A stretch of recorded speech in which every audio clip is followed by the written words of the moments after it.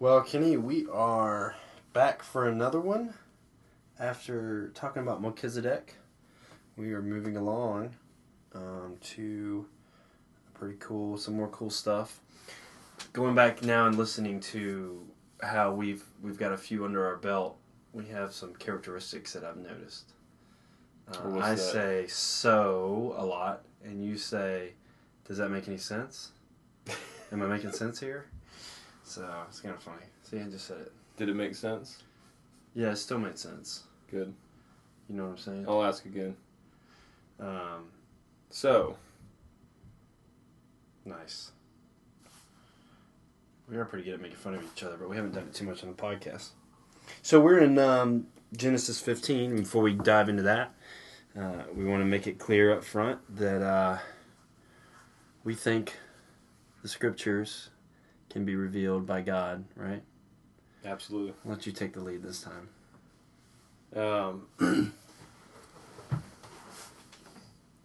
The scriptures are a relationship to learn about God, for Him to teach you. It's what He gives faith through. Faith comes through hearing the Word of God. I mean, that's a pretty common one, but it's a very true one. And the power of the scriptures obviously are in God and in faith in God, but it's how He speaks to us, and it's how He reveals Himself to us the same way He has to mankind for thousands of years. So, very cool to dig into things like Ishmael and Abram and Sarai, these people that were very real. This stuff took place, very historical, and there's a lot to be seen in it.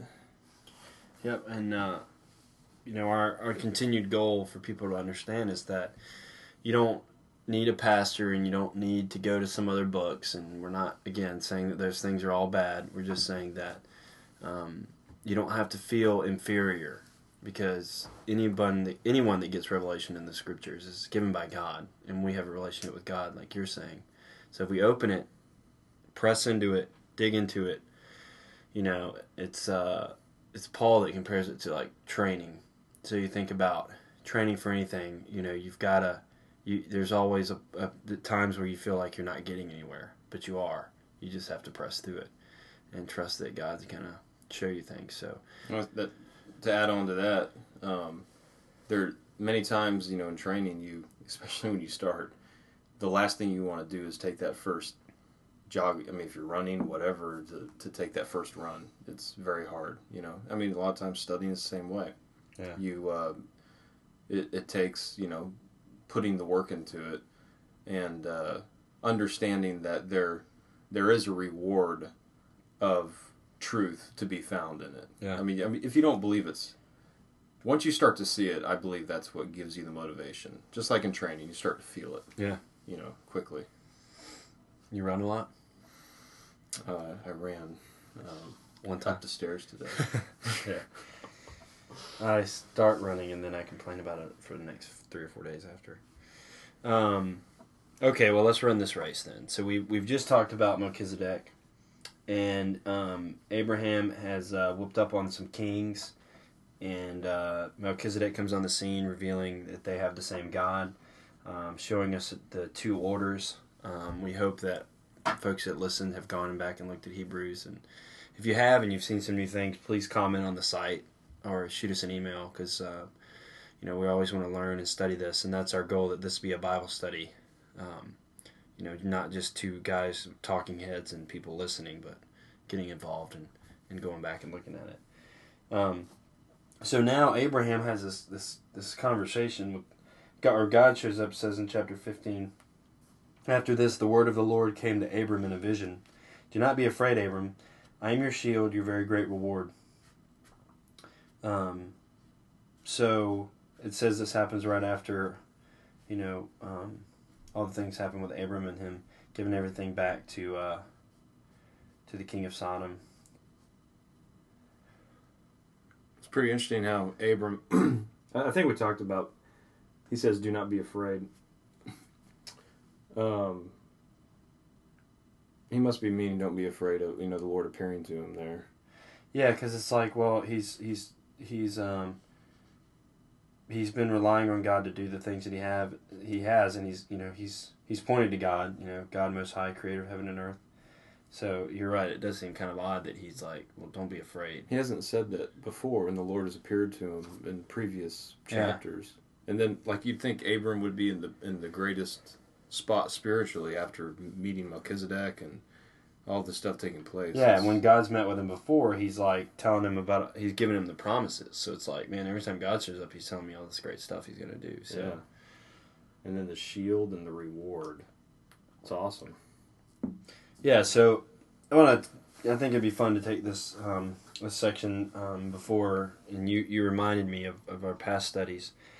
We talked about this part, and I hear a lot of talk about the treasures that you can store up in heaven, and there are a lot of books about it out there, and that you should have this motivation to do certain godly things because you're gonna add to your mansion in heaven and all these kind of things, and personally, in what I've seen in the scriptures, I don't believe that agrees with the scriptures. And the reason I think of that here, and I'll try to lay it out, is that God is saying, I'm your shield, your very great reward. So when I think of shield, I picture a shield. I think about the armor of God that we get later, right, in the New Testament. Mm-hmm. And when I think shield, I think of David. And David going before Goliath, and the fact that God was truly his shield. Good point. Yeah, he put He put Saul's armor on, and he wasn't used to it, so he had to take it back off. Right. Because he was an earthly armor. Yeah. Right. What better armor to have? I mean, That's cool. And I don't know if you know how that story ends, Kenny, but David defeats Goliath. He actually cuts his head off with his own sword. Ew. That's in the Bible?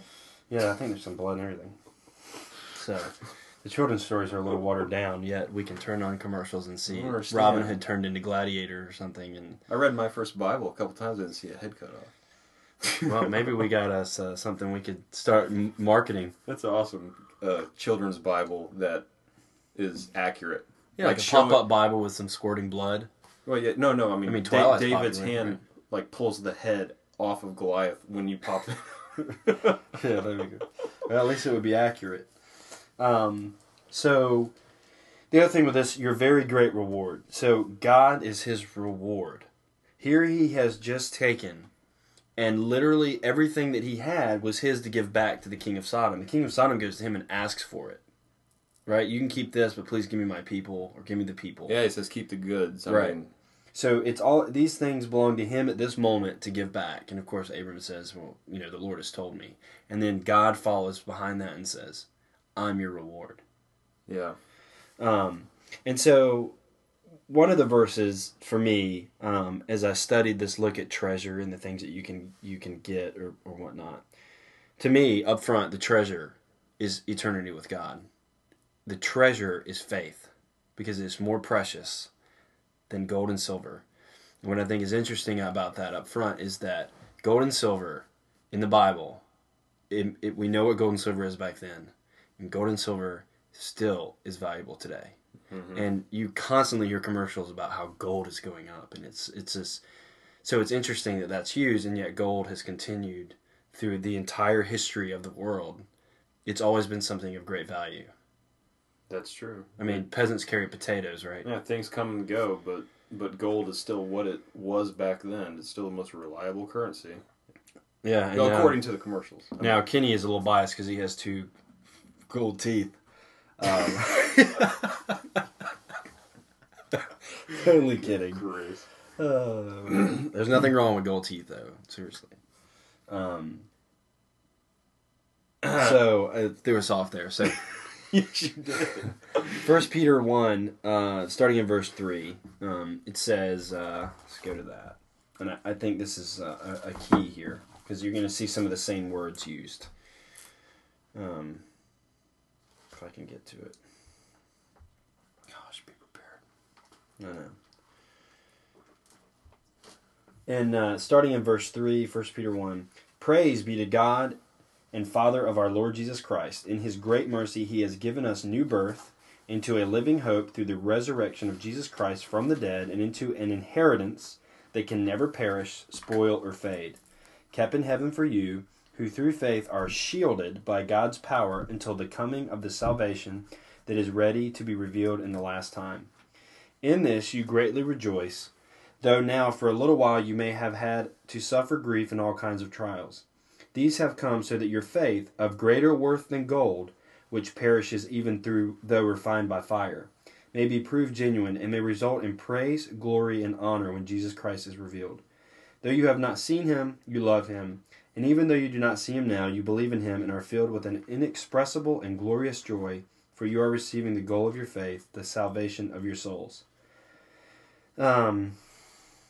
So some of the words that jump out: through faith, you're shielded by. Let's see, that's in. So we've got the power of God, right? Mm-hmm. And you've got faith, which is of greater worth than gold. And the goal of your faith is the salvation of your souls. So a lot of interesting words there. Yeah. Who through faith are shielded by God's power until the coming of that salvation. Which is interesting. Isn't there a scripture that says, well, in the armor of God that you're talking about, it doesn't say what the sword, which is, does it say the power of the Spirit? No, I think I'm mixing that up with another verse.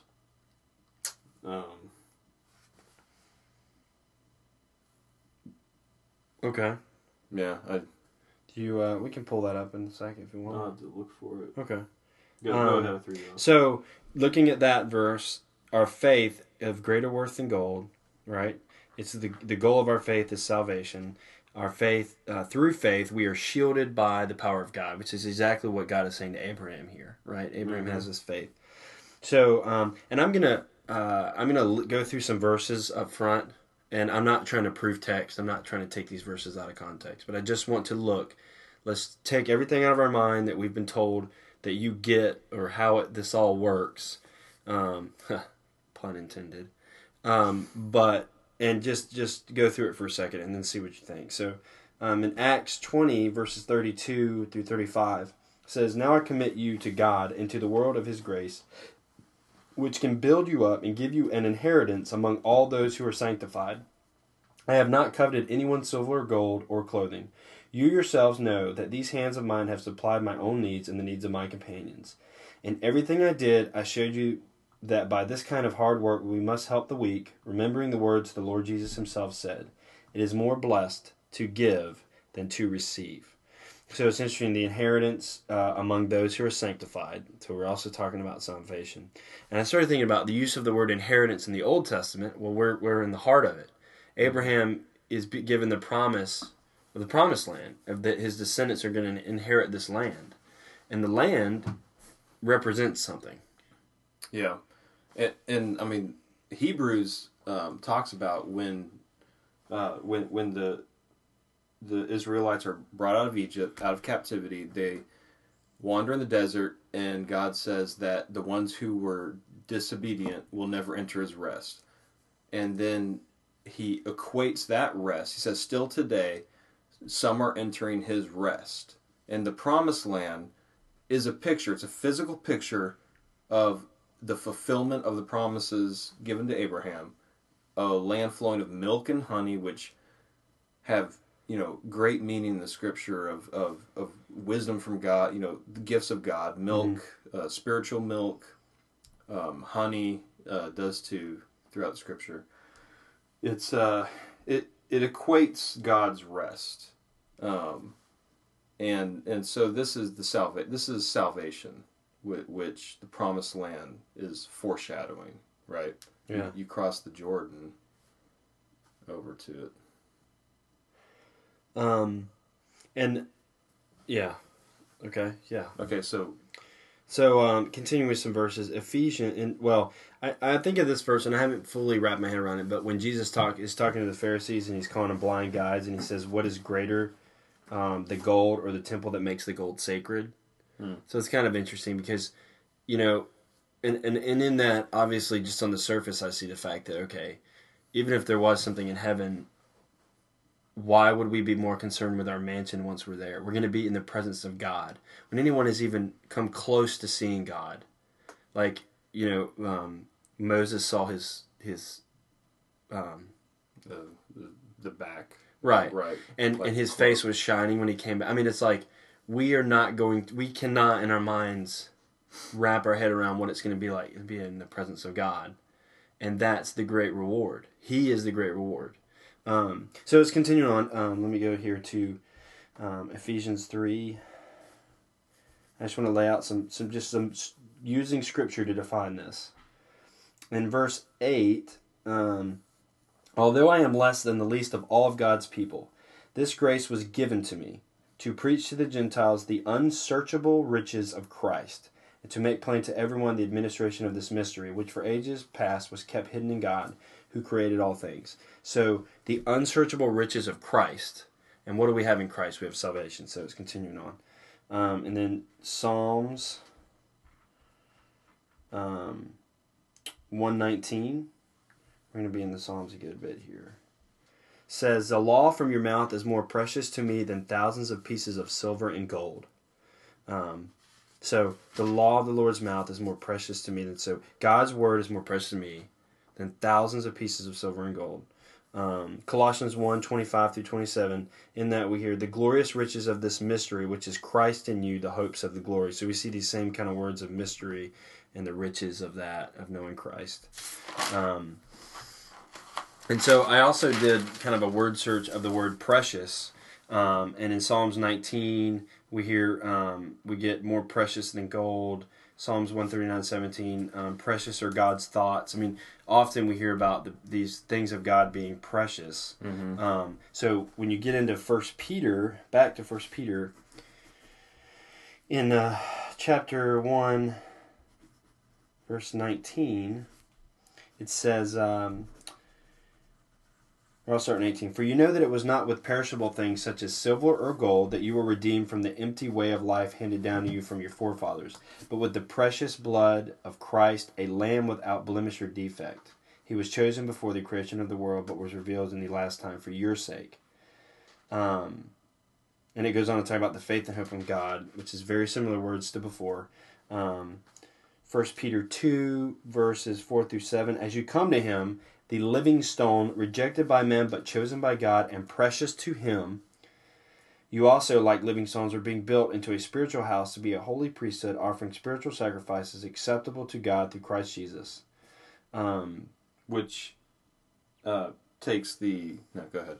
Well, I'm just laying out the fact that the stone is precious. It goes on to say the stone is precious. Right. But go ahead. Well, no, so I'm talking about being built into a spiritual house, too. So, I mean, there are scriptures about many room or my Father's house in heaven, stuff like that. But this is not what we see today. You know what I mean? This is not on the level that we can see with our eyes right now. This is way greater. This is salvation. This is, just like you said, being in the presence of God. This is a shelter. This is the clothing after we're naked in the garden. But it's not with the physical clothing to keep us from getting cold and stuff. I mean, there's so much greater. You know, these are symbolisms to show what God's doing spiritually. And and I'm not saying that heaven's not going to be filled with gold and precious things at all. I mean, these are things that God created. Yeah, Revelation says it is, but yeah, it's going to be amazingly beautiful. But I guess my point is that should it be? If God's our great reward, should we be driven by the fact that we do something here so that we get some kind of reward in heaven? It just seems so absolutely silly to me. Right. And I think about like when someone dies and someone's close to them and people will say, I would give everything I have to be in the presence of that person again. That is a similar picture to what we have in Christ and in God, is that the fact that we've never been able to be in his presence and to see his face. And he designed it. I mean, I don't remember the garden being described as having streets of gold and all of these things. Like there was a relationship there, and that's what it was about. And I'm not saying that those things are worthless. I'm just saying that when I read this, do not be afraid, Abram. I am your shield, your very great reward. From an application standpoint, it challenges me because I don't think of God in that way, in the purest form of that way, where I totally view him as my great reward as often as I should, and I know that I can't wrap my head fully around it. Mm. I also know that I don't trust him to be my shield all the time. So I guess my whole point to that is, and I kind of get on a soapbox about it, is just to consider listening and going to the scriptures and realizing that these words, precious and treasure and more valuable than gold, are often and mostly what I've seen used to describe what we have through the redeeming blood of Christ Jesus and what we will have in order to be in heaven with him again. Yeah, that's awesome. And so God's saying this to Abraham, or Abram at this point. He's saying it as he's been following, and he's been giving him this promise because it's all overlays and parallels. Like you can fold this Bible shut and it literally bleeds through into the other side, and we have Abraham, inheritance, the future Jerusalem, the heavenly one. The promised land being God's promise to save the people, which is an example of what is to come in Christ, bringing us all together. And we know that we talked about last week, and we will talk about again, that he actually announced the gospel to Abraham in advance, and the gospel being Jews and Gentiles being saved. Right.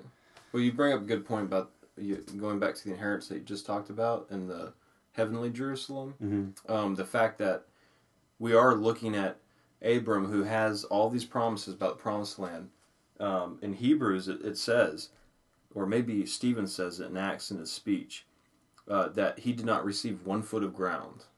Like he saw the land, he was in the land, but he did not actually receive any of it. Right. So, and I know you're addressing this as well, but not only the prosperity gospel of receiving, whatever in heaven, what you do here, but the prosperity gospel of we should be physically, money-wise and stuff blessed today while we're here doing it, goes totally against what most people in the Bible went through. Yes, Abram did get wealthy at times. He did not receive the promise, or he did not receive the land that he was promised. And it says in Hebrews that he... let me go to it real quick. While you're going to that, the verse is in Acts 7, verse 5. It says, he gave him no inheritance here, meaning Abram, not even a foot of ground, but God promised him that he and his descendants after him would possess the land, even though at that time Abraham had no child. So he's saying he didn't even have a foot of ground, but then it says he and his descendants would possess the land.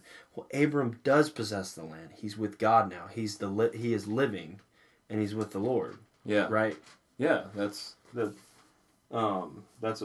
he did enter the promised land, but it because wasn't, he's saved, right? Yeah, it wasn't ever meant to be that physical dirt that was going to give Abram rest. He never received rest on that physical dirt. Right. It was eternity with Christ, which was through Christ redeeming him with the blood, which is foreshadowed. We're going to get to that with Isaac. But and also to add to that, it says with what you said that by faith he made his home. This is Hebrews 11, verse 9. By faith he made his home in the promised land like a stranger in a foreign country. He lived in tents, as did Isaac and Jacob, who were heirs with him of the same promises. For he was looking forward to a city with foundations, whose architect and builder is God. And this, what does that mean, a city with foundations? What is awesome is that you see this city coming out of heaven in Revelation, very mysterious, is the bride of Christ. In chapter 21, he says, "Then I saw a new heaven and a new earth, for the first heaven and the first earth had passed away, and there was no longer any sea. I saw the holy city, the new Jerusalem, coming down out of heaven from God, prepared as a bride, beautifully dressed for her husband." It goes on. It says, "And I heard a loud voice from the throne saying, 'Now the dwelling of God is with men, and he will live with them. They will be his people, and God himself will be with them and be their God.'" That is rest. That is entering the promised land. And when you go on, it actually talks about how the foundations, it has foundations. It says the wall of the city had 12 foundations. On them were the names of 12 apostles of the Lamb. It goes on. So it's like you have this picture of this city that Hebrews says Abraham was looking forward to. Yeah, and to add to that, let's talk about Christ being the stone, the foundation, right? He's the rock, right? And there's a lot of imageries. I think one cool one that you've talked about is how Moses strikes a rock in the desert and it breaks open and water pours out, which is a total picture of Jesus. Yeah, in the New Testament it says it was Jesus. Right. I mean, actually, when he carries down the law from the mountain the first time, he throws it and it breaks on rocks, right? And the law is going to be... It's foreshadowing because of the wickedness of the people. It was going to be broken. But if you read, going back to that 1 Peter verse, all right, so think about this 1 Peter chapter 2, beginning of verse 4. Think about what we talked about last week, this holy priesthood, Christ being the foundation and the stone, all of these things. As you come to him, the living stone, rejected by men but chosen by God and precious to him, you also, like living stones, are being built into a spiritual house to be a holy priesthood, offering spiritual sacrifices acceptable to God through Jesus Christ. For Scripture it says, "See, I lay a stone in Zion, a chosen and precious cornerstone, and the one who trusts in him will never be put to shame. Now to you who believe, this stone is precious, but to those who do not believe, the stone the builders rejected has become the capstone, and a stone that causes men to stumble, and a rock that makes them fall. But you are a chosen people, a royal priesthood, a holy nation, a people belonging to God, that you may declare the praises of him who called you out of darkness into this wonderful light." Pretty cool imagery and example. I mean, it all fits. In. And so we understand now, like being in the order of Melchizedek through the redeeming blood of Christ, we're being built into this holy city that will one day be, be complete in the presence of God. Yeah, and it's so. I mean, the reason we say it's so connected, because it is connected. I mean, that was written to teach us what's going on here. This Melchizedek comes in to teach us about the holy priesthood. I mean, it is absolutely how you study this, by letting the one scripture reveal the other, and right. I mean, I was talking about the city. Abram, and I know we talked about this. He basically gave back his power to build that city. I mean, he was just like we talked about. He conquered all these people. He had all these possessions. He could have built himself a city, called it Abram's town, and but the foundation would not have been on rock like Christ talked about. It would have been on sand. It would have been on worldly possessions. Yeah. So the prosperity gospel is to me very dangerous, very very heretical. I mean, it absolutely. The fact that you think you give and you're going to get twice as much, and the people are teaching it out there. Oh yeah. I mean, they're teaching it, and I mean, at this point, they would have looked at what Abram had in his possession when he got back from this battle and said, "That's the pinnacle of faith right there. Look at all the stuff he has," and they would have kept it and walked away. But we see here that's never what it was about. Right. It would have been, look how blessed Abraham is because he followed God. This is what he gets. That is his reward. Right. But it's not. And he's meant to be the example. So it's, good stuff. And I'd say the prosperity gospel, and a lot of people like to bash it too, right? Some people can see that there's some obvious ones that come to people's minds. But I mean, I think to add to that is not just the prosperity of like you get more when you give, but it's also the motivation per se to say behind trying to lead someone to God or trying to do some things because you're thinking about your reward in heaven, your crown. Right. I want to have a big house in heaven so that people know what I did. That too is dangerous. To ever think about that. Because that takes away something that you're going to hear us say a lot, in that our faith is given to us. When you can grasp and understand that, it has nothing to do with you. Which gives Christ all the credit. All the glory. Word of God that Christ uses. All comes from him. Yeah. All right, cool. Well, thanks for letting me go off on a little tangent there. So, in the next part, we've got this, Abraham's going to have a son, right? And we often hear, or at least I've often heard, and I've talked about this before, that Abraham doesn't follow God here. He decides to go off on his own, and he doesn't want to wait for his son with Sarai. They call it a lapse of faith, and we've heard it called much worse than that.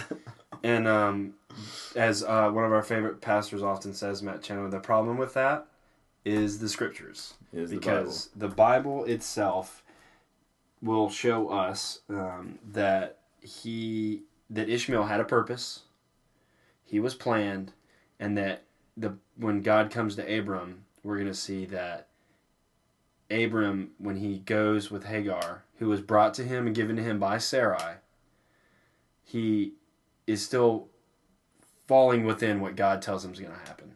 And we'll even see that God testifies that Abram never wavered in his faith. So let's do it. So, Okay. all right. So continuing with where we just in verse 2. But Abram said, O sovereign Lord, what can you give me since I remain childless? The one who will inherit my estate is Eliezer of Damascus. Poor guy. He's probably like sitting there now like, why? What was wrong with me having it? And Abram said, you have given me no children, so a servant in my household will be my heir. Then the word of the Lord came to him. This man will not be your heir, but a son coming from your own body will be your heir. He took him outside and said, look up at the heavens and count the stars, if indeed you can count them. Then he said to him, so shall your offspring be.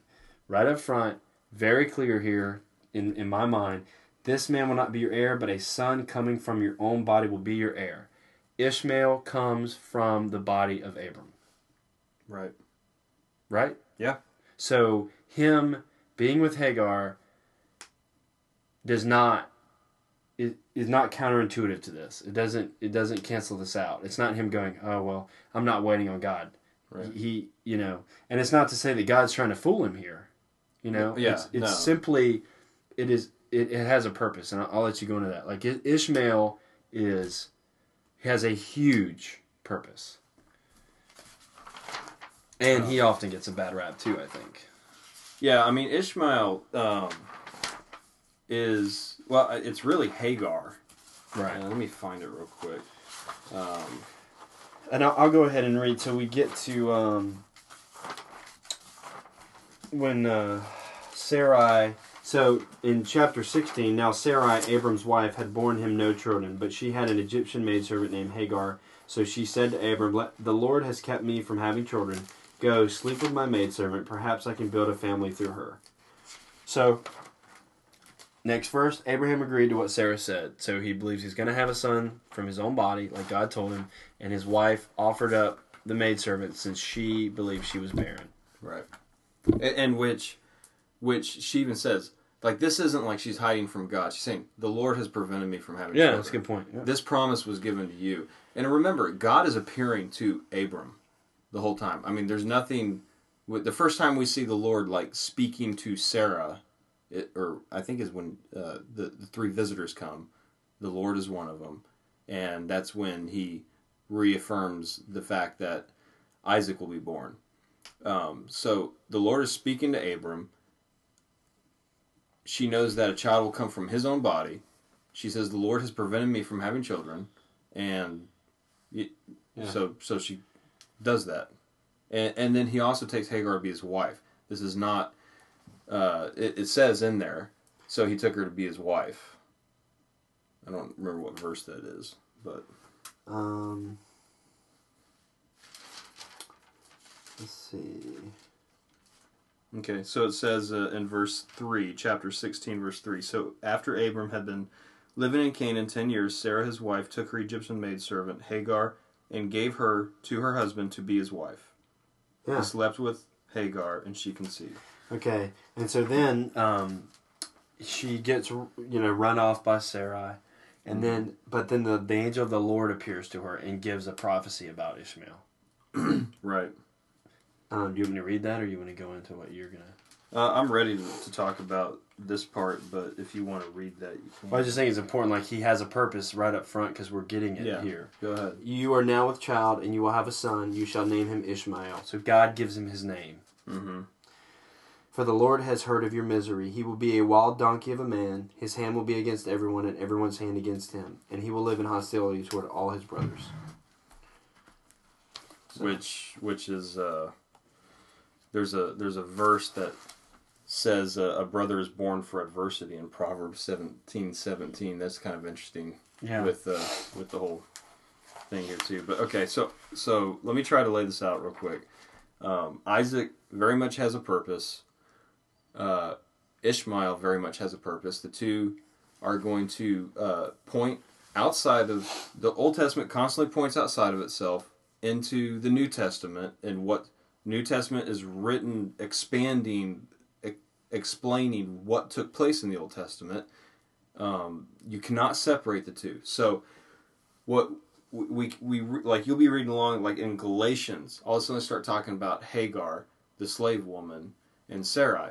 And so this is where you take this to the back to Genesis to fully understand what's going on here. Okay, this was ordained by God. And I'll read the Galatians part real quick. Okay. Before I read it, I'm going to explain that. Hagar is called the slave woman. She represents the children born under law. The children that are born from a husband's will. Okay? And let me explain that.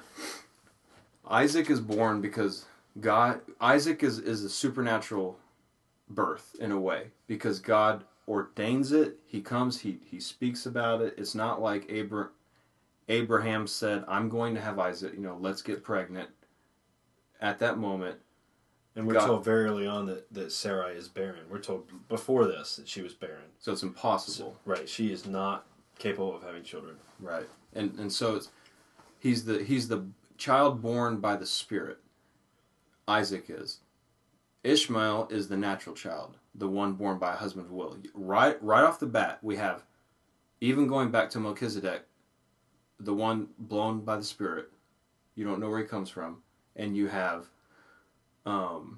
Levi in the womb of Abram, who's, an ancestry, a descendant, a legal heir. So Hagar is going to represent the children in slavery, who are those who are trying to attain their salvation by the law. And they're going to be sent away because it's going to be given to the children of faith, which are the ones reckoned through Isaac, who are all who Christ has called to faith in him. All right, so it's kind of complicated, but I'm going to go ahead and read Galatians. And it's chapter 4, verse 21. And Paul is laying out the fact that these a lot of the Galatians here are trying. I mean, throughout the whole New Testament, there's this battle going on of law versus faith, and Paul keeps trying to lay out the fact that you cannot attain salvation. This takes away from the cross. The cross is it. It is Christ. It is faith in Christ. If you're circumcised, don't you understand that's not a little bit of righteousness added to what you already have that is trying to attain your salvation? And if you're guilty of breaking one part of the law, you're guilty of breaking it all, which was the way it was designed to point to Christ, because law brings death. So it says, "Tell me, you who want to be under the law, are you not aware of what the law says? For it is written that Abraham had 2 sons." So right off the bat it says, "Tell me, you who..." it says, "Are you not aware of what the law says? For it is written that Abraham had 2 sons." So now all of a sudden what we're reading in Genesis isn't just a narrative. This is in the law of God. Right. He's telling us that it had more meaning than just being a story about the fact that he had 2 sons. Not a lapse of faith in Abraham. This is... Okay, so one by the slave woman and the other by the free woman. His son by the slave woman was born in the ordinary way, but his son by the free woman was born as a result of a promise. These things may be taken figuratively. I love that, because that tells us these things are pointing to something. Right. Okay. So, for the woman represents 2 covenants. One covenant is from Mount Sinai that bears children who are to be slaves. This is Hagar. Now, Hagar stands for Mount Sinai in Arabia and corresponds to the present city of Jerusalem, because she is in slavery with her children. But the Jerusalem that is above is free. And she is our mother, for it is written, "Be glad, O barren woman who bears no children, break forth and cry aloud, you who have no labor pains, because more are the children of the desolate woman than of her who has a husband." Now you brothers, like Isaac, are children of promise. At the time the son born in the ordinary way, Ishmael, persecuted the son born by the power of the Spirit. It is the same now.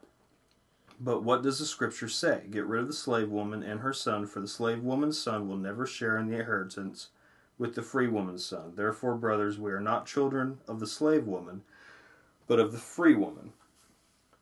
So, it really requires reading the whole book of Galatians and soaking this in. But at the time of Christ, the present day Jerusalem was trying to attain their righteousness through law. They thought they were free through the law, but they were truly enslaved to it because they had to keep serving it. Right. Sacrifices over and over. They couldn't get away from the sin. The sin held them in death, and perpetually the law over and over and over, trying to attain their righteousness. So what happened is those who were still trying to attain the righteousness through the legal inheritance were sent away. And then God raised up children for Abraham out of stones, right. Just like John the Baptist said.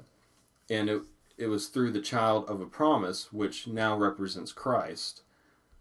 And Christ, in him, we are now citizens of the heavenly Jerusalem, which we just read about in Revelation, which is the rest of God on foundation. So, I mean, you look at what Paul says in Galatians, and you understand that this stuff is happening for a purpose back then. And it's very heavy stuff. But and there's another section where we'll get into that later. Yeah, that's I mean, and just on the surface of it, because it does require, a lot of studying and prayer, but I think it's really clear the scriptures open that up and show that Ishmael wasn't some random thing. It was born by the husband's will because that was the way it was to be an example. It wasn't like God, who knows all of us before the foundations of the earth, and we read it from a verse earlier, was like, oh crap, Abraham had this kid. No, it had divine purpose. Right, and it teaches us a lot too. So that's cool. And I mean, people look at if you look into the story, Abraham laughed when Isaac when he was told that he would have Isaac. Okay, at 100. Yeah. And you look at that, and you just look at it and read it and realize the man is laughing out of wow, amazement. Like I'm 100, so I'm gonna have a child. It's not laughing like, are you serious? You don't think you can do that? I mean, I just remember, hashing that out with a few people, and and we know that because of the different ways in which God replies to laughter in the same story.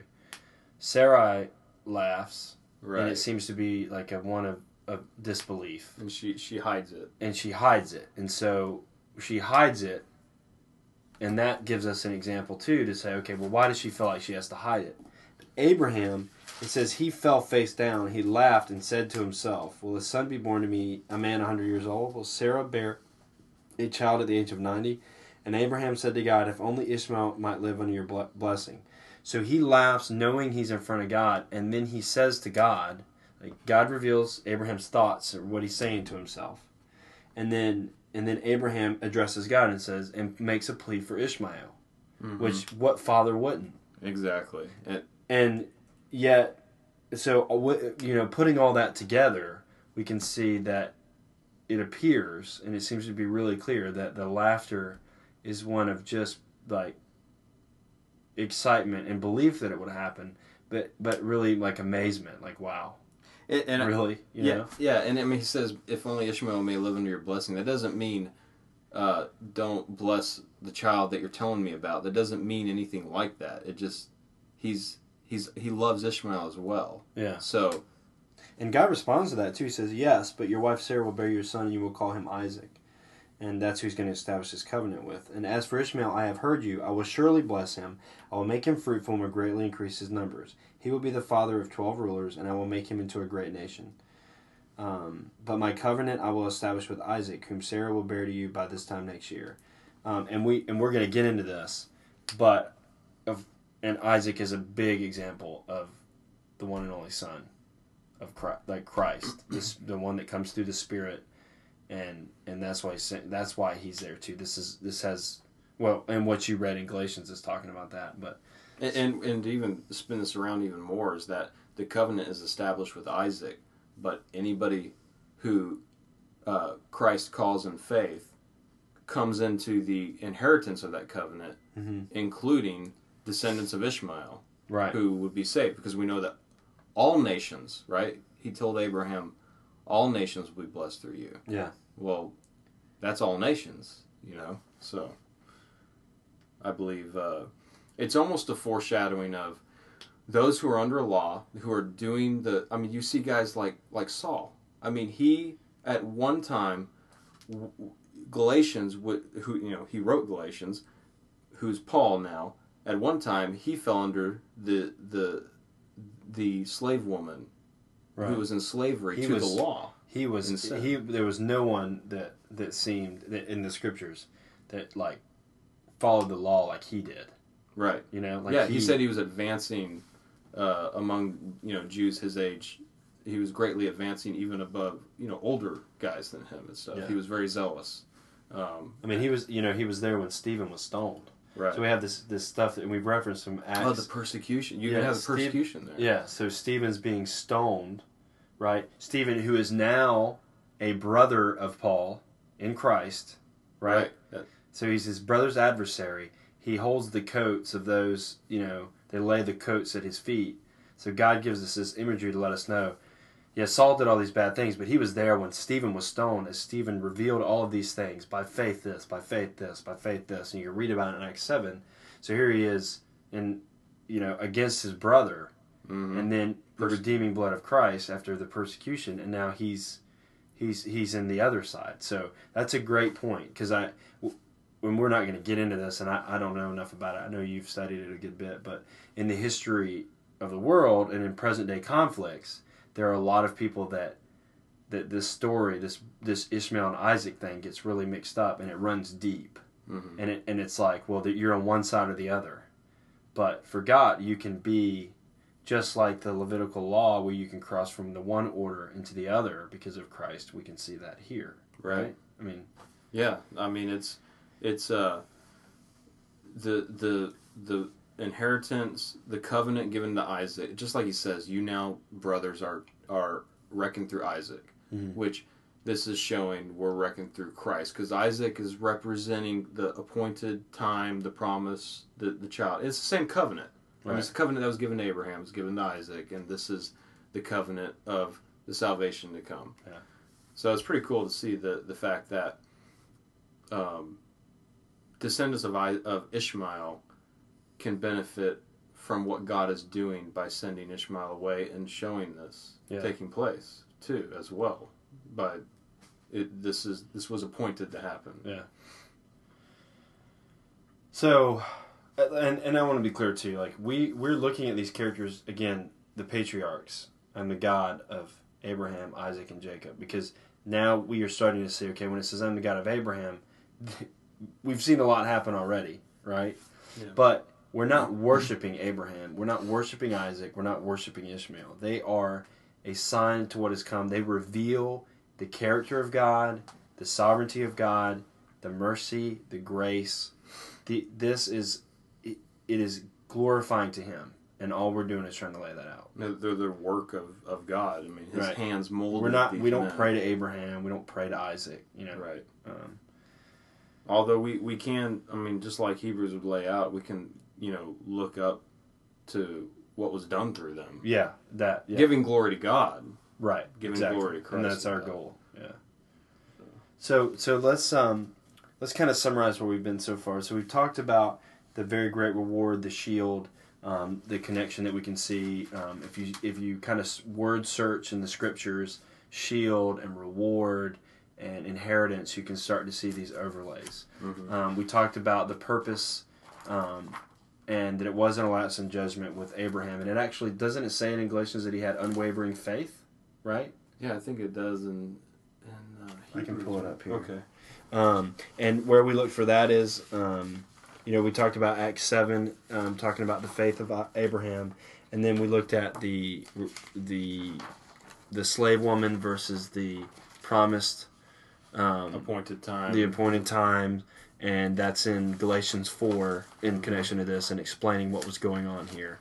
So I just wanted to kind of summarize where we saw those things. And then, let's see here, the unwavering, I can find it. And I'd say that for us, a word search is key in that it ends up...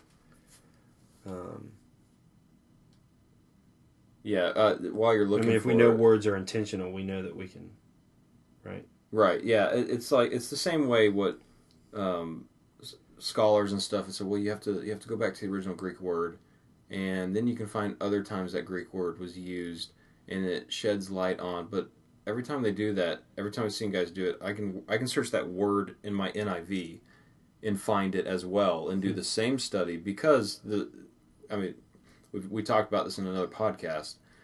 The translation is from, God can translate it into other languages. So if you search inside a translation, which we use the NIV, that it is a powerful search tool.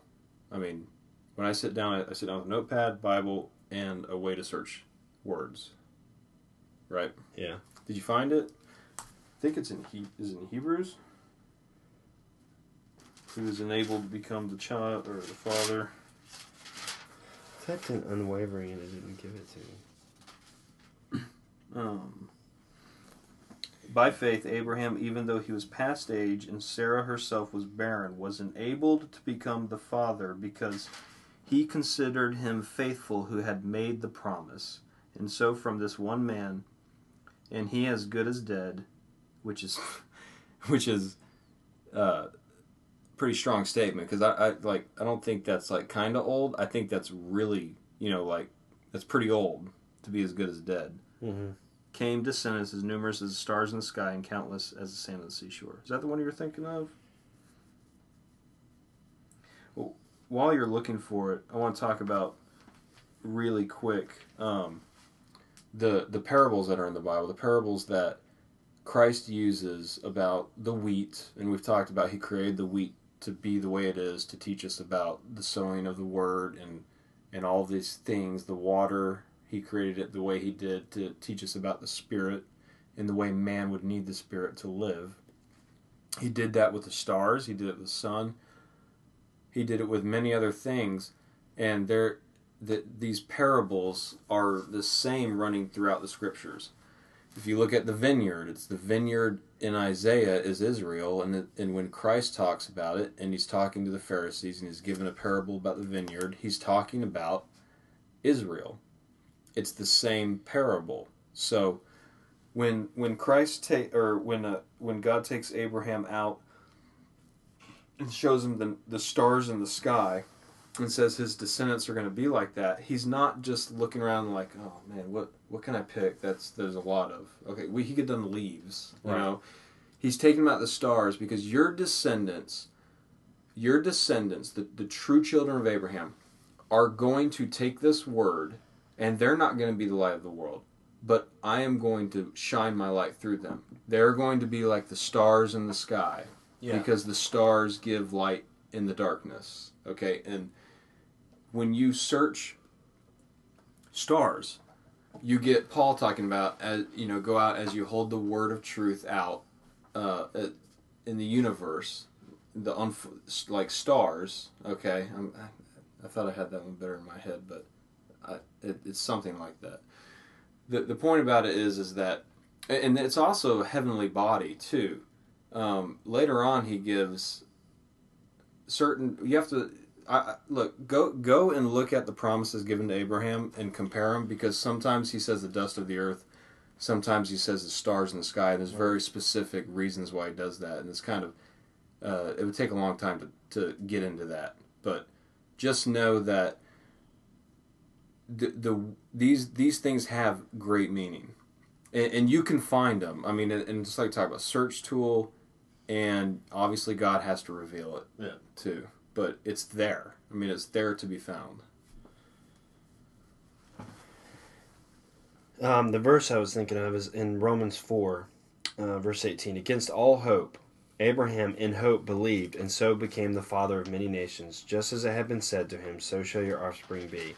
Without weakening in his faith, he faced the fact that his body was as good as dead, since he was about 100 years old. So that also goes, and that Sarah's womb was also dead. Yet he did not waver through unbelief regarding the promise of God, but was strengthened in his faith and gave glory to God, being fully persuaded that God had power to do what he had promised. That is why it was credited to him as righteousness. The words "it was credited to him" were written not for him alone, but also for us, to whom God will credit righteousness. For us who believe in him, who raised Jesus our Lord from the dead, he was delivered over to death for our sins and was raised to life for our justification. Huge section of Scripture. But in the context of what we're talking about, it says, without weakening in his faith, he faced the fact that his body was as good as dead since he was about 100 years old, and that Sarah's womb was also dead. This goes to that spot right where we're talking about where he laughed. And it says he did not waver, his faith didn't weaken. So that laugh, just to add to that, wasn't a laugh of unbelief. Right. Because this tells us right here. It's cool. And that's, again, another example of where Scripture will unlock Scripture. Let the Scriptures define the laugh. Don't just read it and go, he laughed. Well, okay, so Yeah. and then our minds fill it in and we speculate and we go, well, and then we hear And we've heard pastors other build stuff. whole sermons around the fact that this shows that Abraham, even Abraham could be used by God. Abraham didn't believe. That's not it at all. Yeah. It's not even close. It's, in fact, it's completely the opposite of that. You couldn't be more in the dark on it. You And I'm totally not- missed the point. Right. When you do that. Totally And it's missed it. not attacking it. It's like, if something seems a little weird or a little off, like sometimes you're reading a genealogy and there'll be this one random sentence that doesn't seem to fit with everything, let it light up. It's purposeful. Yeah, And let's not be foolish in it. Let's not just read between the lines. I mean, let's not just read it and not try to put it into context or understand, because the Scriptures through the Spirit will open it up. And that is our goal, is to, as we're doing this again, is to show where we've seen it in hopes that it will spark thought and understanding in others to realize that, wow, this is a living thing, just like the Bible says it is. Just like Abraham is. Right. Right? Definitely. And I see that in Romans, it reminds me that where you just read, what verse did you just read? Okay, there 18. it is. Did you, verse 22, this is why it was credited to him as righteousness. I know we've talked about that a little bit, but Mm-hmm. it is in Romans that is actually defined. I mean, and so the verse we were just looking at in Genesis 15, where he tells Abram about the son coming from his own body. In verse 6, it says, Abram believed the Lord, and he credited it to him as righteousness. Okay, so Romans... That whole chapter is really big Yeah. in all this, you know. And that's the thing. I mean, this stuff, we are just Barely skimming this stuff. I mean, it really, we're skipping over so much awesome stuff that. So I mean, I just, once again, read it. Read Romans. Read this part we're in. But in chapter 4, verse 4, well, I guess I would start in chapter 4. What then shall we say that Abraham our forefather discovered in this matter? And the matter he's talking about is righteousness through faith or through law. Okay? That's what is laid out in the previous chapter. If in fact Abraham was justified by works, he had something to boast about, but not before God. What does the Scripture say? Abraham believed God, and it was credited to him as righteousness. Now when a man works, his wages are not credited to him as a gift, but as an obligation. However, to the man who does not work, but trusts God, who justifies the wicked, his faith is credited as righteousness. David says the same thing when he speaks of the blessedness of the man whom God credits righteousness apart from works. Blessed are they whose transgressions are forgiven, whose sins are covered. Blessed is the man whose sin the Lord will never count against them. Okay. So credited righteousness means that you are blessed and your transgressions are forgiven, your sin is covered, and the Lord will never count your sin against you. And that is all through the blood of Christ. It is a gift. Absolutely a gift. Right, and he goes on even in verse 9, is this blessedness only for the circumcised or also for the uncircumcised? We have been saying that Abraham's faith was credited to him as righteousness, which is also in chapter 15, verse 6 of Genesis. Under what circumstances was it credited? Was it after he was circumcised or before? It was not after, but before. He received the sign of circumcision, a seal of the righteousness that he had by faith. So it's the other point he's making here is he's saying this happened before this big example of the law, the circumcision. The command. Right. This is before that happened. And Right. that's key too, because it was planned. And it's not about what you can do. Right. It's exactly like you're saying. It's given. And then he goes on, just the verse after what you said. So then he is the father of all who believe, but have not been circumcised, in order that the righteousness might be credited to them. So what this is laying out is that when Christ raises you from the dead, forgives you for your sins, you believe in him, you follow him, you are credited righteousness. The same Abraham was not credited righteousness in any different way. It was when he was credited righteousness, it meant that he was covered by the blood of Christ, which means, if you don't know what that means, it means that through the shedding of Christ's blood, him dying on the cross to be an atonement for the sins of all who will believe in him, and he saves, their sin never counts against them. They're forgiven, and they enter God's rest through the resurrection of Christ. So it's huge, because the credited righteousness, so many times, it just like you said, it's laying out the fact this is not by any merit you have.